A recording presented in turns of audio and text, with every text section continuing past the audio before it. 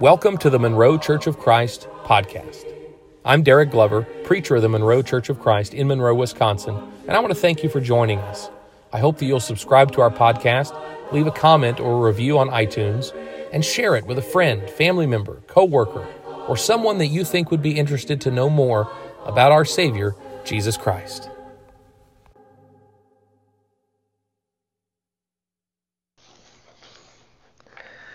We've been in the middle of a series, we're still in the middle of that series, but a few weeks ago we began a discussion about what makes us different. What makes us different as a church and even as Christians? And we began with a very broad view, discussing the idea that we're not to be conformed to this world. And we kind of zoomed in a little closer, and we talked about what makes us different as Christians, just in general, the faith in Christ that is different from the rest of the world and different from the rest of the religious world. Last week, we zoomed in a little closer, and we talked about our faith tradition, the Churches of Christ, and a little bit about our history, because we've got to know where we came from to know where we're going and to know who we are even today. So we talked a little bit about that history and how the movement in the United States, known as the Restoration Movement from the early 1800s, gave rise to what we are today and where that came from and what it looked like. And it may look a little different than what we realize sometimes. If you're familiar with Churches of Christ, you might be surprised to learn that some of the people that helped to start that movement had some ideas that were even different than what we practice today. And so we looked at our history. We continue these next few weeks. We're going to talk about some specific things that make us different as a church body. And we're going to be talking specifically about the Monroe Church of Christ, because we can't know what everybody does everywhere, but they tend to be things in general that are consistent between the churches of Christ. Now, why do we want to talk about what makes us different as the churches of Christ? Well, it's not to reinforce a brand name. It's not to reinforce that we are some other thing, some other entity or denomination. We don't want to celebrate things that divide us. And we don't want to promote them as things that make us better. It's not that these things are what make us more acceptable to God. It's not that we want to promote them as things that are more true. But really what we want, and we don't even want to ask why do we do what we do. This is not one of those kind of series. We're not going to explore why we do what we do. We'll answer some of that, but it's really not to try and convince anyone to be like us. It's to look at what are some defining characteristics, and in doing so, rediscover the roots of those things, both in Scripture and in tradition, that have gotten us to where we are today. And ultimately, the reason we want to do that is to celebrate it. We want to celebrate what makes us unique, because the origins of some of those things that make us unique are very important to carrying forward and to moving forward as a movement and as a church. And so we want to celebrate those things. I think it's pretty easy to see that our history is a difficult one. The history of our movement, the history of our faith tradition is difficult. Though it started as a unity movement to fellowship all believers, it has at times produced division. There are many, many congregations and with many names that can trace their heritage back to Thomas Campbell, Alexander Campbell, and Barton Stone, and others. Division has been a part of our history. Some kind of ugly teachings and ugly attitudes have been a part of our history. So we don't want to sugarcoat who we are, and we don't want to church bash either. What we want to do is look at what makes us unique and celebrate it, and look at the roots of that uniqueness and celebrate it, and use that understanding to restore further who we are and who we intend to be. And in doing so, perhaps we can be more united with one another and with our brethren. So we want to acknowledge the things that contribute to our division, but we also want to celebrate the things that make us unique. And today we're going to be talking about one very fundamental thing that is unique about the Churches of Christ, and that is our autonomy. Autonomy just means self-governance. It means that we don't have a association in a formal way with any other church. We don't have formal ties or governance with any other body. And there's some good things about that. There's some challenging things about that. What's most challenging right up front is to say, well, how can that be? Because it doesn't feel that way all the time. And you're right. Over time, we have begun to establish formal ties and maybe informal but pretty close ties with others who share our name. And this is one of the great challenges that we have, because when we look back at our history and see the writings of Thomas Campbell that we talked about last week, when we look at Alexander and Campbell and Barton Stone and others, we see that they did not have this attitude or this desire to build a central authority that governed multiple congregations. In fact, when we look at Scripture, we don't see that pattern either. They sought to have independent congregations. You'll notice when you see Church of Christ in most places, the word church is not capitalized. This is kind of a funny little piece of our history, but it's been that way, and it reflects the original meaning of that phrase, which is to include all believers universally. Much like the word Catholic in the Apostles' Creed is not capitalized, or in the Nicene Creed is not capitalized, because it was meant in the original definition to refer to the universal church, all believers everywhere. And I like that. I love that part of our history. I love that example that it gives, but I don't know that we always practice that way. But it is an important component of what makes us unique. There's no governing body, there's no board of directors, there's no power that says what we have to do or what we should do. There is only our understanding of Scripture and our seeking after it. So we have to be careful that we don't harm that history and deny that heritage by holding informal close ties with other congregations in a governing sort of way. We'll talk about that in a little bit. Let's look at the scriptural basis for how this works. We of course have our history with the Campbells, with the Restoration movement, but we also have New Testament example. Look at Acts chapter 14.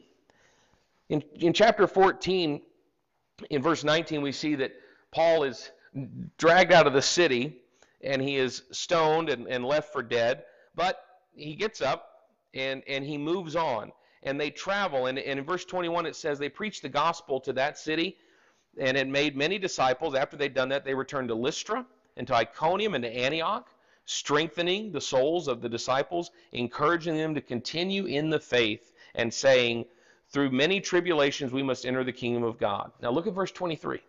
When they had appointed elders for them in every church, having prayed with fasting, they commended them to the Lord and to whom they believed. And then what did they do? They moved on. Paul did not establish churches and then rule over them. No one in the early scriptures in Acts did that. When they established churches, they moved on. We see Paul in his correspondence with Timothy in Ephesus. Now, that's a church that he helped start there, and he left Timothy there and said, you need to lead this congregation.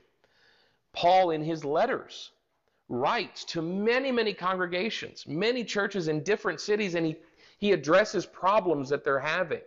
The Gnostics in Ephesus, the worldliness and the false teaching in Corinth. He addresses these things, and he doesn't share those things with the other churches.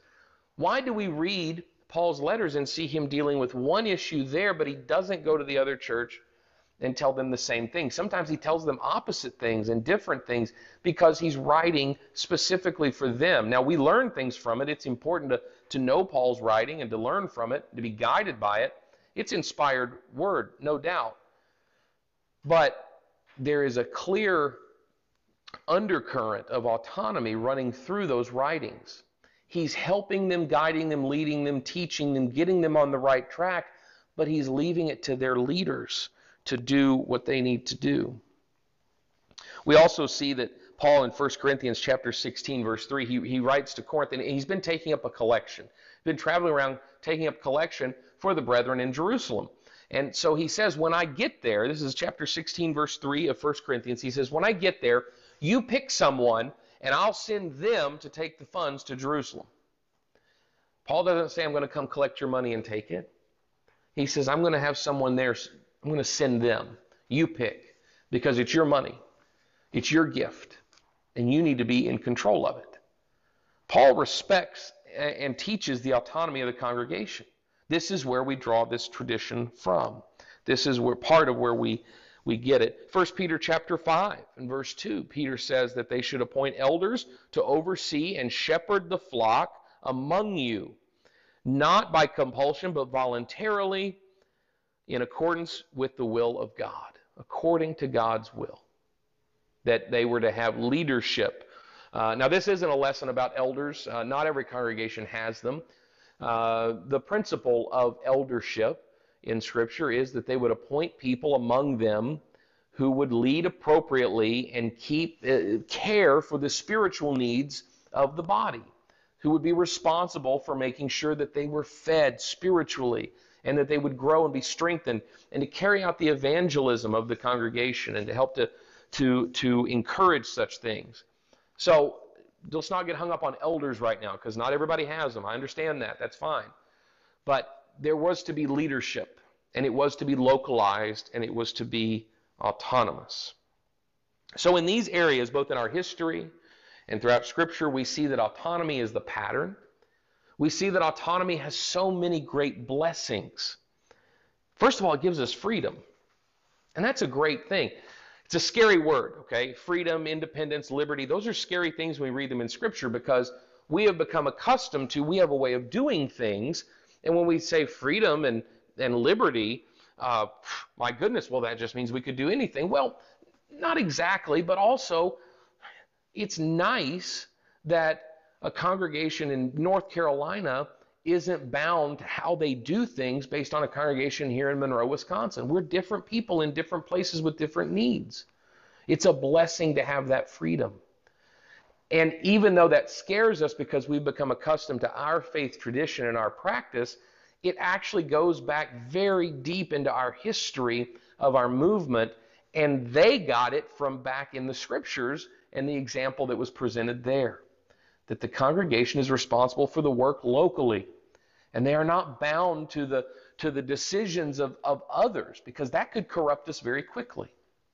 So it's a beautiful thing that we have such freedom, and we have flexibility.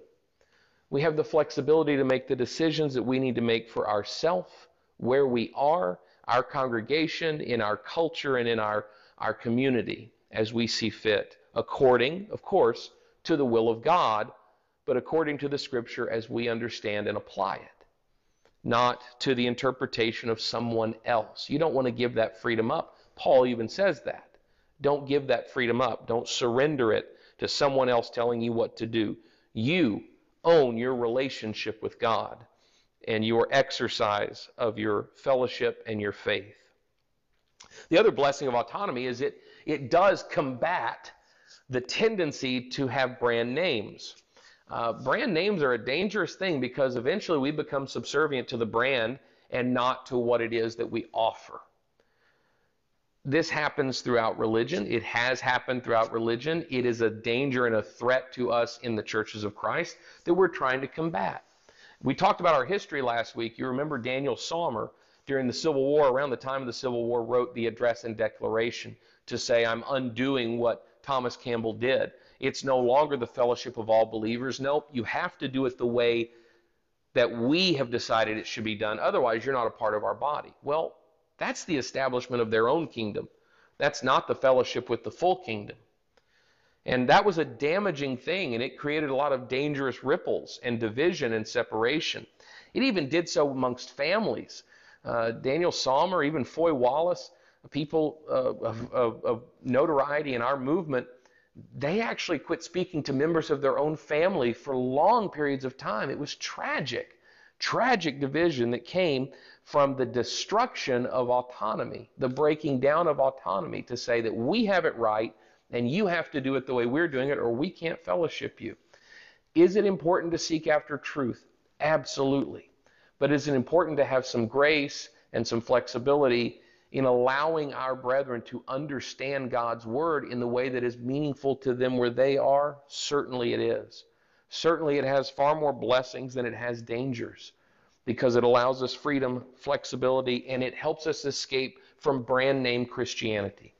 When people see the word Church of Christ on the building, I want them to know that that means we are simply a group of Christians seeking to serve the Lord the best we can, and that we welcome everyone to be a part of that. And we want to engage with the rest of our community, including the communities of faith that are here in Monroe.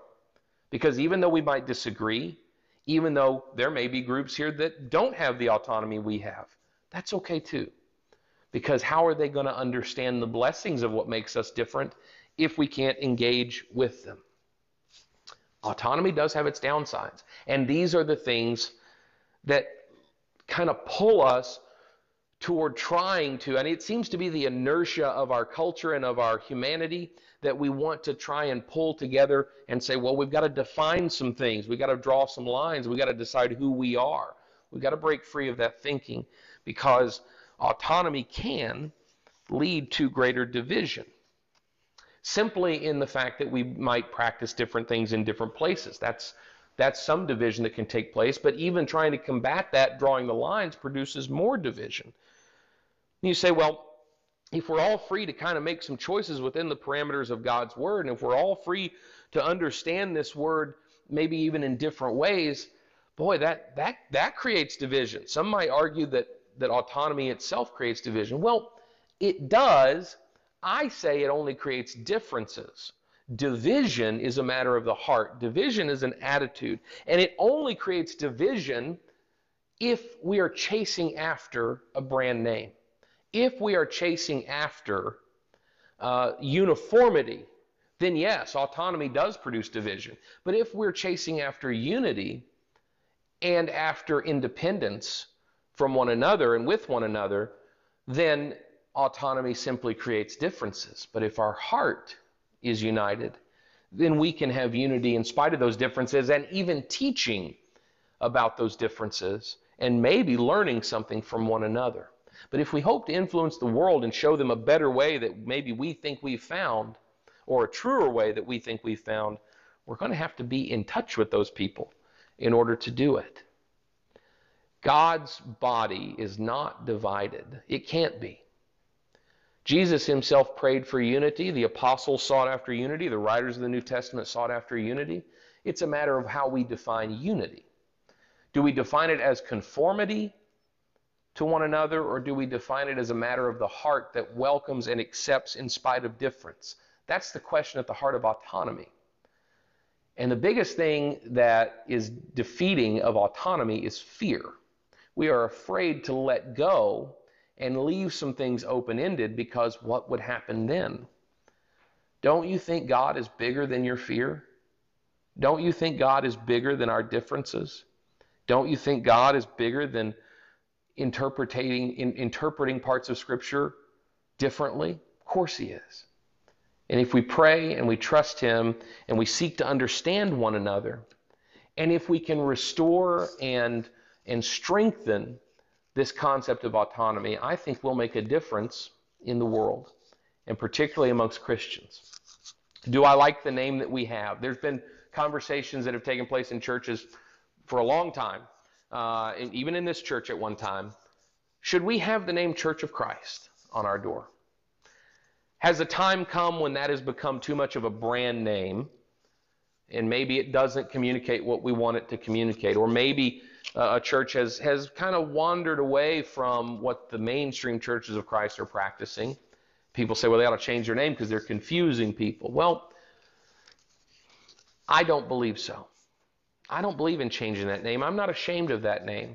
I'm proud of it, not because it's the right name or a brand name or Romans 16:16. No, I'm proud of that name because of its history, because it reminds us of a movement that called for something beyond branding ourselves and building kingdoms to ourselves in the form of a denominational structure and authority. No, I'm for that name because I believe in that history, and I want to restore that history. There's a warning in Matthew chapter 15, verse 9.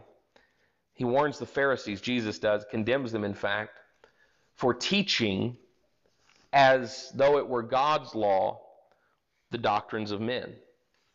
If we're to fight the doctrines of men, if we're to fight the things that are created by man, then we must have the freedom to pursue what God has created and to restore it in its fullness, welcoming one another, having a heart of unity, and maintaining relationships with one another in spite of our differences. Autonomy allows us to do that. It allows us to seek after that and to reach for it. And I want to celebrate that. In the coming weeks, we'll talk about a couple of other items, a couple of other things that make us unique, things that our movement actually helped to restore and reestablish and make a part of the Christian environment and landscape that we see today, particularly in the United States. Again, they're not to say that we've got it right or it's better. It's things that have been restored that are beneficial to Christians, and we're going to talk about them. We're going to talk about the water, baptism. That wasn't a part of most church affiliations and most church cultures prior to this movement. But it has been restored as a fundamental part of most Christian churches. And we're going to talk about the communion, the table. We're going to talk about how we welcome people to it, and we don't divide people, we don't separate, we don't close off, but all are welcome to join in it. And we're going to celebrate that right now, actually.